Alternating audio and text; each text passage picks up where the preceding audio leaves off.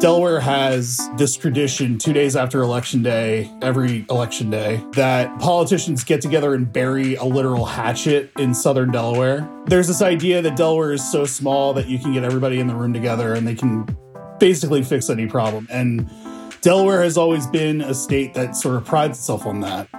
That's the politics writer Paul Blest talking about the Delaware way and how Joe Biden's early career in the state shaped his approach to politics.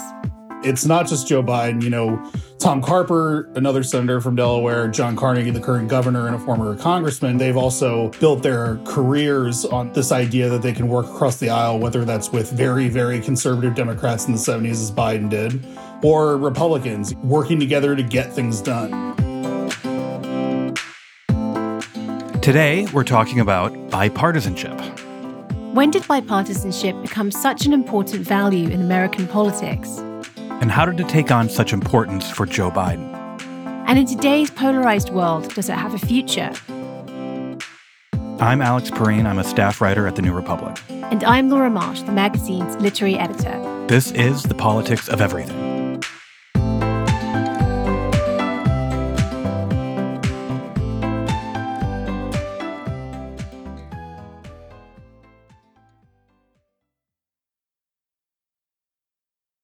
Joe Biden ran for president making one promise that set him apart from his rivals for the Democratic nomination. He, and maybe only he, would be able to revive an increasingly endangered Washington tradition, bipartisanship. We need to revive the spirit of bipartisanship in this country. I know that sounds bizarre in light of where we are. The spirit of being able to work with one another. When I say that, and I said that from the time I announced, I was told that maybe that was the way things used to work, Joe. You got a lot done before, Joe, but you can't do that anymore. Well, I'm here to tell you and say we can. There's been plenty of debate on how realistic Biden's promise was, whether we can. There's been a bit less discussion of why we should. Is bipartisanship an ideal to strive for, a tool to achieve particular political goals, a completely discredited concept? And what does a politician like Joe Biden actually mean when he refers to it? We wanted to figure out where Biden's particular attachment to bipartisanship came from. So we talked to Paul Blest, who's written about Biden's background as a senator in Delaware. Paul suggested that it has a lot to do with Delaware's history as a Republican stronghold. When Joe Biden was first elected, Delaware was a pretty Republican state. It was one of the classic mid-Atlantic Northeast states that were run mostly by moderate, pro-business Republicans. Biden was one of the first Democrats elected to the Senate from Delaware in quite some time. In Delaware, we know it's a small state. It's a tax haven, right? Like Delaware's where all these corporations incorporate themselves. Yes, it's definitely an onshore tax haven. Biden was known as the senator from MBNA. MBNA was, for years, a major issuer of credit cards. When he was, a senator back in the 90s, he authored a lot of legislation that was very friendly to financial interests. Credit card companies wrote in the legislation that you couldn't discharge student loans in bankruptcy. Banks loved him for that stuff. And that's sort of the unspoken thing about Delaware politics, is that the thing that was uniting everybody wasn't really this sense of we can all get along because we were from a small state. It was that everybody in Delaware recognizes how important the financial industry is to Delaware, and being a corporate tax haven, essentially, it gives the state the funding it needs to be a functional state and state government. And just to make it really explicit, the idea here, and I think this is true of a couple other eastern states in a way that's less true in the rest of the country. Mm-hmm. The idea was that for years, it sort of didn't really matter who the voters elected to put into power, because there would be a sort of informal, moderate power-sharing agreement between all these broadly pro-business politicians on both sides of the aisle. So the sort of partisan gap in a state like Delaware really didn't matter as much as it might have otherwise, right? Right, yeah. It's changed in recent years, but yeah, that's sort of, for Joe Biden's entire career, that's basically been the way that it's been. So when Joe Biden leaves Delaware and goes off to join the U.S. Senate, what kinds of things does he start doing that continue this Delaware way idea? So one of his central issues once he got into the Senate became busing desegregation. And in Delaware, that was a very, very controversial issue. Biden had never really been given much of a chance when he first ran for Senate. He was just a county councilman in the early 70s when he ran for Senate and beat an incumbent senator. So Republicans very much made this a major issue in the first couple of years that he was in the Senate. And by the time 1975 and 1976 rolls around, he's working not just across the aisle with Republicans, he's working with very conservative Democrats against busing desegregation, not just in Delaware, but in places like Florida. And then, he gets into the 80s and he's working with Strom Thurmond on criminal justice legislation, basically the forerunner to the crime bill. So very early on, he sort of stakes out a claim. And, there's a Philadelphia Inquirer profile that ran of him in 1974 and 1975, where he is talking about George Wallace as somebody that the Democrats should look to as, somebody who sort of tells it like it is. George Wallace was the former governor of Alabama and a committed segregationist. And he's not, explicitly, embracing George Wallace, but he's saying the Democrats need to get back to common sense and away from this idea that, liberals can save everybody. He literally calls himself one of the new liberals. I think there's another word for that. And that seems really important, too, because at the time, in that very early 70s period, to be a person who sells yourself as bridging the gap, it's not strictly talking about I can work with Republicans. It was easier to work with certain Republicans at the time than it would have been to work with certain Democrats. It was not even just sort of I can be bipartisan. It was that I can find the middle ground. I can figure out what I can work with in the other side, with the other side being incredibly conservative Southern Democrats. Yeah, exactly. The famous knock against him now is that he gave a eulogy at Strom Thurmond's funeral. And there was a reason for that. He considered himself a friend of Strom Thurmond. He considered himself a friend of James Eastland, deeply, deeply conservative Mississippi Democrat, who pretty much as soon as he got into the Senate was a staunch opponent of desegregation. He aligned himself with these people on not just fringe issues, on issues that related to segregation. I mean, the criminal justice reform bill was bipartisan. Welfare reform was bipartisan. Deregulation of the financial system, all these things were bipartisan. And we all look at these things as horrible things now. They're pretty widely accepted as bad things. And yeah, that's sort of how he made a name for himself is, one of the Republicans' favorite Democrats in the Senate for such a long time. He was willing to work with them, and the ways in which he was willing to work with them were very bad. It's funny because all the examples you're giving of him working across the aisle are of these particularly low points in his career now, things that he would not like to have brought up. Right. But when we talk about bipartisanship, we always hear it spoken about as a virtue. I'm just wondering how those two pieces fit together. I mean, it seems like whenever, at least in Joe Biden's career, bipartisanship has not produced results that in the long term you can be proud of. What would be an example of bipartisanship at its best?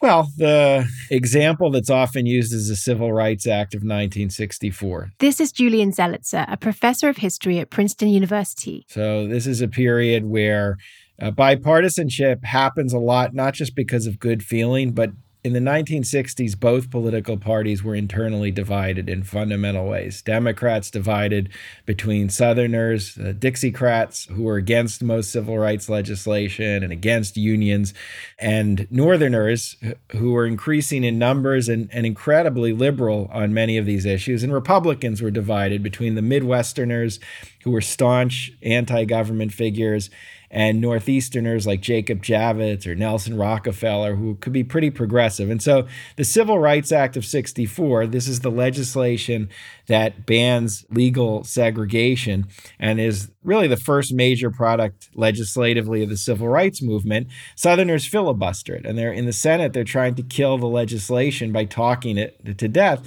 And ultimately, the only way it passes through the Senate is when some Republicans agree to work with the Johnson administration and liberals in the Democratic Party to end the filibuster. So Senator Everett Dirksen, who's the minority leader, a famous figure, ultimately is crucial to passage of the legislation. So I think that's one bill and one moment we look to when the parties working together was pretty crucial. At the time, is that something that's discussed as bipartisan? Or, because one thing we're trying to trace is the increasing use of the term and the use of this term, not just to describe the practice of people from different parties working together, but as an ideal in itself? Well, it wasn't an ideal, actually. I mean, the interesting thing about bipartisanship is in the 1950s and 60s, this phenomenon of parties working together was often discussed as a terrible thing in American politics. So the reason is, starting in 1938, you have a bipartisan coalition. It was called the Conservative Coalition in Congress. And that was Southern Democrats and Midwestern Republicans who teamed up. They controlled most of the major committees. And they blocked everything. They blocked every major liberal piece of legislation, to the great frustration of movement activists and to liberal politicians. So starting in the early 1950s, there's all this writing by political scientists essentially blasting bipartisanship, saying that because the parties work this way and because this coalition controls everything, we get nothing done. And this is a constant theme through the early 70s. So many liberals in the 50s and 60s, they don't see it with great reverence, bipartisanship. They see it as the problem. They're calling for more partisanship in American politics. Parties that stand for something and that aren't willing to basically cut deals with the other side that end up killing major initiatives. That's funny then, because I think they got what they want, sort of. The party's polarized, as I think most of our listeners are well aware. It feels like, to me, bipartisanship as an ideal in and of itself coincides with that polarization. Well, they both happen at the same time. Something I recall from Sam Rosenfeld's book, The Polarizers, is that the critics of bipartisanship at the time thought that it was very confusing for the voter to vote Democrat or vote Republican because you don't know, there wasn't an ideologically coherent party. So it's hard if you're voting for Democratic president and then you vote for your local representative, they may not agree. And you may be getting radically different things. So the idea that you can have two fairly well-defined parties where you sort of basically know what each one stands for is good. The problem you then get is they can't work together because they're very ideologically defined. Well, I think two things. I think that's correct. And what Sam writes about is this period in the 70s, really, where a lot of activism centered on strengthening the parties. There was a lot of attention to the rules and to the procedures to strengthen the party leaders over the committee leaders, to strengthen the national party over local party machines. When John F. Kennedy is elected in 1960, there is a lot of excitement. A lot of younger Americans think lots is going to happen. And then the civil rights movement is really accelerating and nothing happens because Kennedy, until 63, is terrified of angering not the Republicans, but his own wing of the party. And he's fearful of a backlash. And the reforms of the 70s achieve, like you said, a lot of what was wished for. And there is a careful what you wish for story, meaning there is a story about, yes, we get more polarization and the electorate also strengthens that. Southern Strategy, for example, produces a Southern region that is Republican rather than Democratic, also eroding the basis of bipartisanship. And you have two parties that are far apart. And the story of polarization is that when that really happens, it's hard to find agreement on anything. It becomes more and more common as the parties get more and more divided. Asita Wanevu, a staff writer at The New Republic and a frequent guest on the show, has been looking into the early history of bipartisanship. And it tells you what the word is doing. It's establishing a value that is only meaningful when it is difficult for the two parties to reach an agreement, right? If it's the case that both parties are regularly coming to agreements, they're regularly passing policy together, you don't need a term to describe that thing. It's just sort of the way politics is working. But when it becomes difficult for the two parties to come together, then you have, the development of this term and this value where you say, okay, we're not here and this is where we need to go, right? You need to construct a different concept to describe the ideal situation. So the phenomenon of people in different political factions, different parties coming together to do things or to solve problems, that's not a new thing, obviously. That's just politics. Talking about bipartisanship, what I mean is this sort of value system where you're saying to yourself, okay, one of the affirmative goals we have is bringing the two parties together, right? That's something we're intentionally setting out to do, not something that's going to be sort of a natural consequence of interests aligning. We're telling ourselves that good policies are policies in which the Democratic Party and the Republican Party have come together deliberately to reach a kind of agreement. And conversely, bad policies are policies that one side does on its own in a partisan way. That's what I mean by bipartisanship as a value system. And that whole concept, it's not something that extends very far back beyond World War II.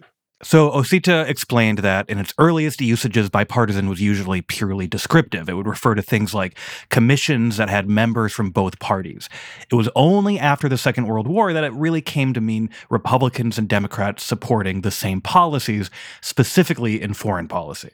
And one of the people who really advocates for this idea is a guy named Arthur Vandenberg, who becomes the head of the Senate Foreign Relations Committee. In 1945, he delivers this speech in the Senate repudiating, his former isolationism and saying that United States post-war foreign policy has to be coming together in agreement. And in his letters and his commentary, you began seeing this word, bipartisanship. But after World War II, you began seeing people refer to a bipartisan foreign policy, meaning this concept. Democrats, Republicans are going to come together and present a united front to establish the post-war order. And it's not until really the 1960s or thereabouts where you start seeing bipartisanship get extended into domestic policy areas as a positive value. And one of the first areas where you see this is civil rights. People are making the argument, well, the civil rights situation, race relations, is a big enough crisis that we need to do exactly what we're doing in foreign policy. We need to put partisan politics aside and reach a kind of unified agreement that's going to move us forward on this issue. And then it sort of proliferates through the decade. So by the mid 1970s and into the 1980s, it's become established as a domestic policy value as well. But it wasn't originally one. So we've talked about how the idea of bipartisanship developed during the middle part of the 20th century. After the break, we'll be back talking to Ed Bermiller about the rhetorical high point of the concept in the 1990s and how the idea took over the Democratic Party.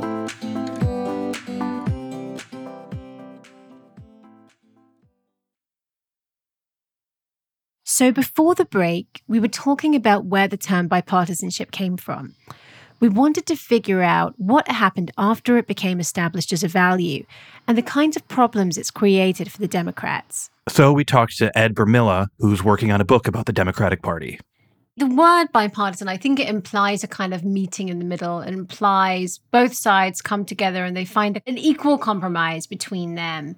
How does bipartisanship sort of play out in real negotiations? Well, the way I used to teach this stuff is to tell students to imagine we're debating what to have for dinner. And if we both agree we're going to have pizza and then fight over the toppings, eventually come to a compromise, that's bipartisanship. We compromised. If one group of people wants pizza and the other group wants toxic waste, we will debate and meet in the middle on what's the middle of those 2 points, right? You can't necessarily come to a bipartisan agreement or a meeting in the middle on a lot of things. So bipartisanship in practice often means one party in the deal is getting a lot more of what they want than the other, and the other one just sort of yielded and agreed to it. And this is what Bill Clinton really brought to the table in the 1990s. The first 2 years of his presidency were not particularly successful. He had the failed attempt to reform healthcare, and we had NAFTA. NAFTA was extremely unpopular with the Democratic base. So Democrats get wiped out in 1994 in the Republican Revolution midterms, and Bill Clinton brings 2 Republican consultants, Dick Morris and Mark Penn, in to start advising him heavily. Mark Penn was the guy who once, swear to God, ran a nationwide poll about where Bill Clinton should go on vacation.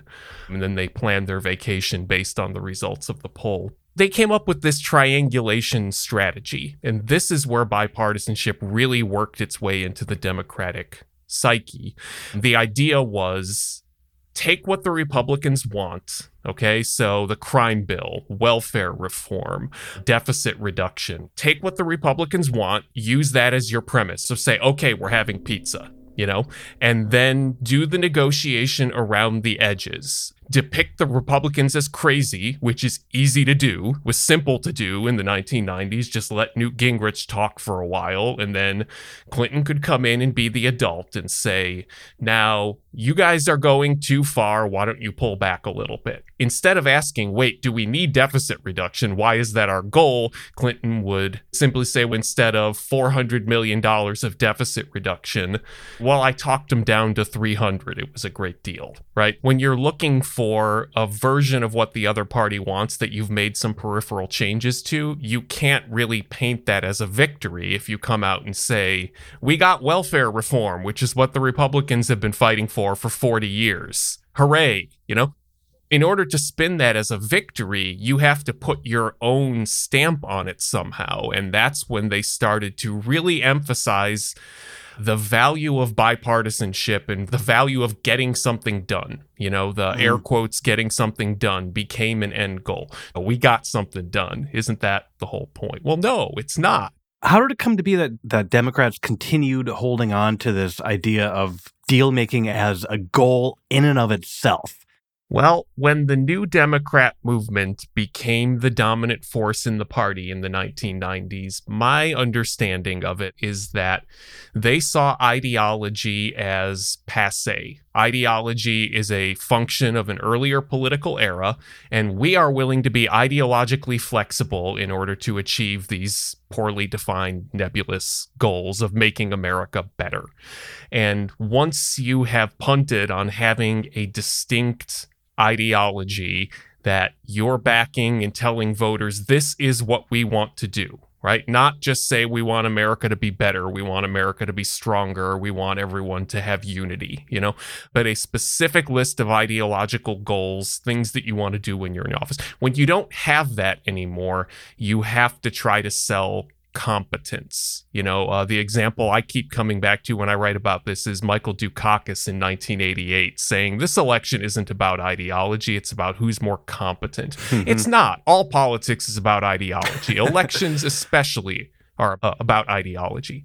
You're admitting that you see the world the same way they do. They're fundamentally correct. Ronald Reagan was basically right. We can't beat him, so we're just going to kind of admit that his view of the future is what we're going to get. So obviously they tried this in the Clinton era, but then the next time we hear a lot about bipartisanship is in the Obama years. Why did they go back to it? Why did this ideal get resurrected? This is something that really it makes me sad to go back and read about it. If you want to have a terrible evening, watch Obama's 2010 State of the Union speech. Cue it up on YouTube. That's when it just sort of became a religion. No figure embodied the renewed promise of bipartisanship as Obama. Here's Julian Zelizer again. That's the speech he made in 2004 was one of the most articulate defenses of the concept, no red or blue America, United States of America. And he still believed it. And they bit his hand off. Every time he reached out, all they gave back was 1 or 2 votes, and then a lot of partisan heat. I saw an interview with Valerie Jarrett in 2019 talking about how her experience in the Obama White House proved to her that the next Democratic president's main goal should be to work with the Republicans. It's like, how did you get that conclusion from that? You were there for all of this. So there's an interview with her in 2016 where she says, even knowing what we know, looking back on it, that the Republicans were not going to negotiate in good faith and they were going to block everything we did anyway, we wouldn't have done anything differently because this was simply the right thing to do. Right? This is the way that smart people resolve a problem. They have a meeting, they bring everybody in and, get ideas. Those are just baffling things for people to say. And we're not talking about some random person on Twitter. We get this from people who were up close in front row seats in the Obama White House. We wouldn't have done it differently. This is just the right way to do things, even if though it's clear what the Republicans are going to do in response. They're not going to play nice. Do you think that's an idea that is inherently incompatible with the nature of politics? Or do you think that it's the particular opponent that Democrats face, the Republican Party, that makes it absurd? you've hit the nail on the head there, in that what I think the problem is the Democrats have been very, very slow to come around to the realization that the Republicans simply are not going to play nice with them. And we're hearing it from Biden now. An interesting sort of parallel dialogue is to read Obama's memoir, which I don't recommend, but I'm for work-related reasons plowing through. And, he's got an excuse for everything. Everything we did was right. Here's why I did it. Here's the rationale. And in real time, you see people who worked in the Obama White House and Joe Biden now saying, like, man, we have to not do that again. They're in real time now going through the experience again. Not surprisingly, a lot of the Biden people now in the White House are Obama era veterans. And they were like, we learned our lesson from last time. We can't do this again. But I want to see it before I start celebrating. One thing they're good at, it's coming out strong and then using the next couple of weeks to slowly shuffle backwards away from whatever it is they're promising, Do you think it's had a longer term effect on the thinking in the Democratic Party and their goals? Has it made them wary of achieving the stated aims? I mean, I'm being serious because you see them negotiating against themselves before they actually get to the table on so many issues. Oh, they're great at that. I think a lot of people think, we voted for this politician because they said they were going to do this, but then they've already started haggling themselves down before they get to the negotiating table. The Democrats have so completely reoriented themselves away from economic populism and toward a base that is made up of highly educated, successful professionals. I don't think the party feels any real urgency to get done what it promised it will get done, as opposed to passing some version of what they promised would get done. Because for their base now, their donor base is people who are pretty well off overall, who have been successful generally in life. And whether this bill passes in the way, in the form they promised, or they negotiate it down to something else, those people's lives aren't really going to be different one way or the other. The average person who was sending $1,000 a week checks to the Amy McGrath campaign is not hurting for money. They don't care if it's a $1,400 check or a $2,000 check or no check at all, right?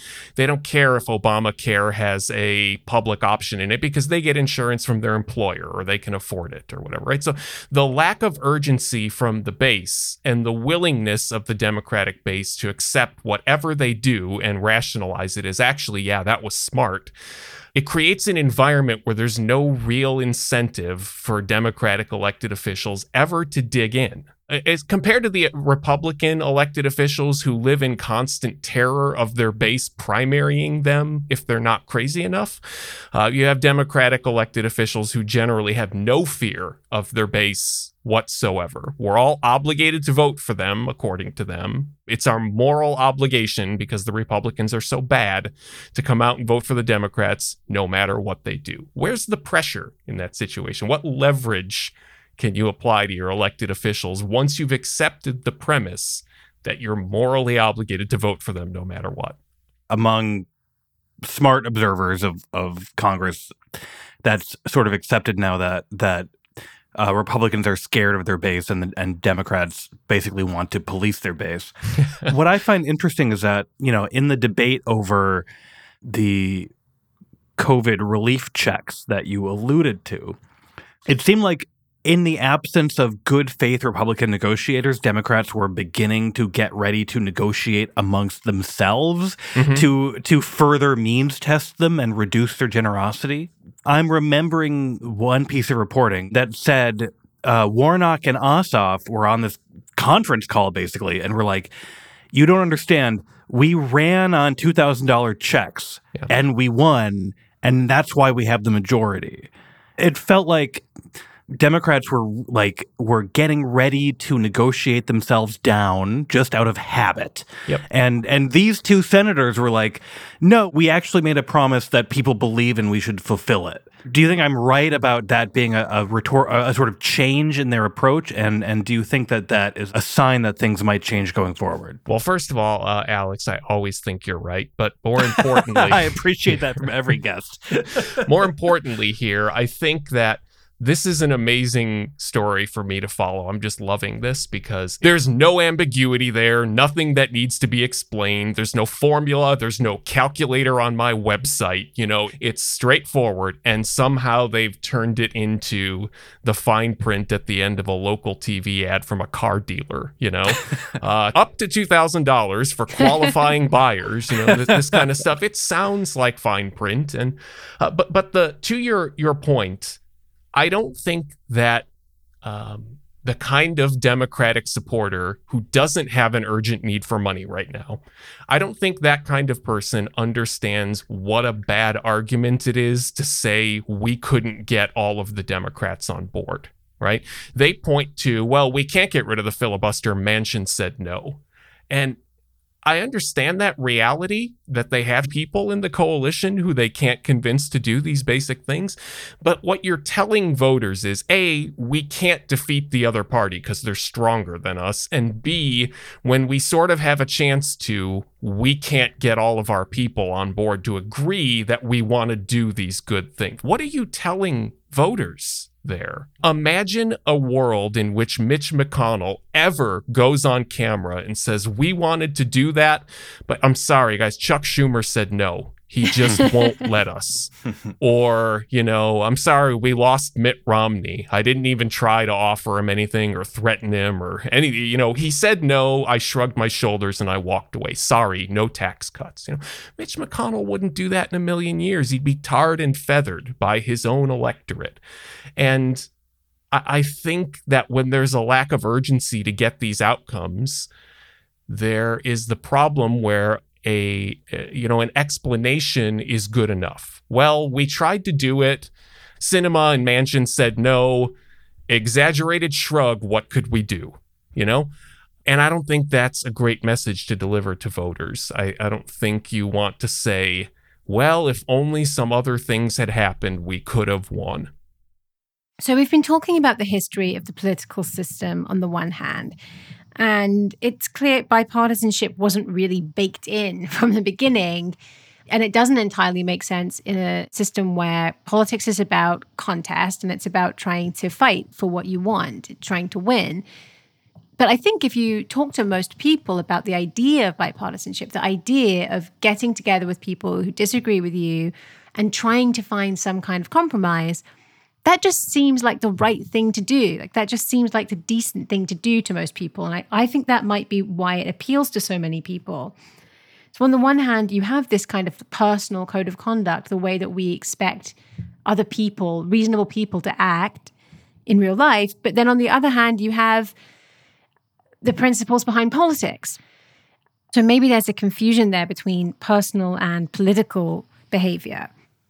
We asked Osita what he thought. I mean, and I think there's also some complication there, too, because I think that you see very clear differences between the Republican and Democratic electorate on this question. So I was looking at polling around impeachment just the other day, where I think this was a CBS poll where they said the majority of Democrats see Republicans as ordinary political opponents. And you have a minority in the Democratic Party that sees Republicans as enemies. I think it's 50-something to 40-something.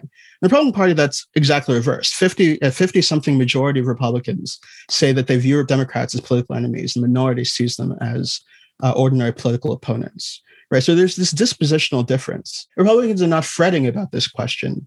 We've reached a point, obviously, where they don't see the Democratic electorate as legitimate, and they're willing to countenance, the overturning of election results and all this. But I do think for the majority of people, you're right that compromise feels intuitively correct. And I think that the challenge for progressives has to be saying to people, well, the Democratic coalition is in itself a coalition of different kinds of people who don't always agree on things, but they still constitute the majority of the public, right? That majority is a majority that's been reached through discussion and debate and deliberation. And it's not illegitimate just because you don't have Republicans also on board with the things the majority wants. That doesn't mean that you should see yourselves as thoughtless partisans just because you want healthcare and you want climate action and you want gun policy. All of those things are things the majority of the American people want, and they want it because people have thought very carefully and had a lot of intensive, good faith discussions about these things.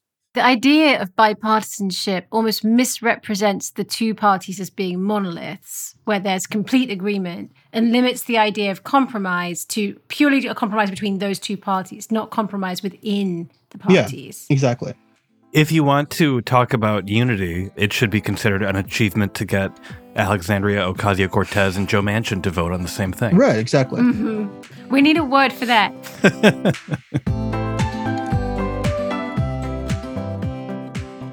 The Politics of Everything is co-produced by Talkhouse. Emily Cook is our executive producer. Kevin O'Connell is our audio engineer. If you enjoy The Politics of Everything and want to help support the show, something you can do is share your favorite episode with a friend. Thanks for listening.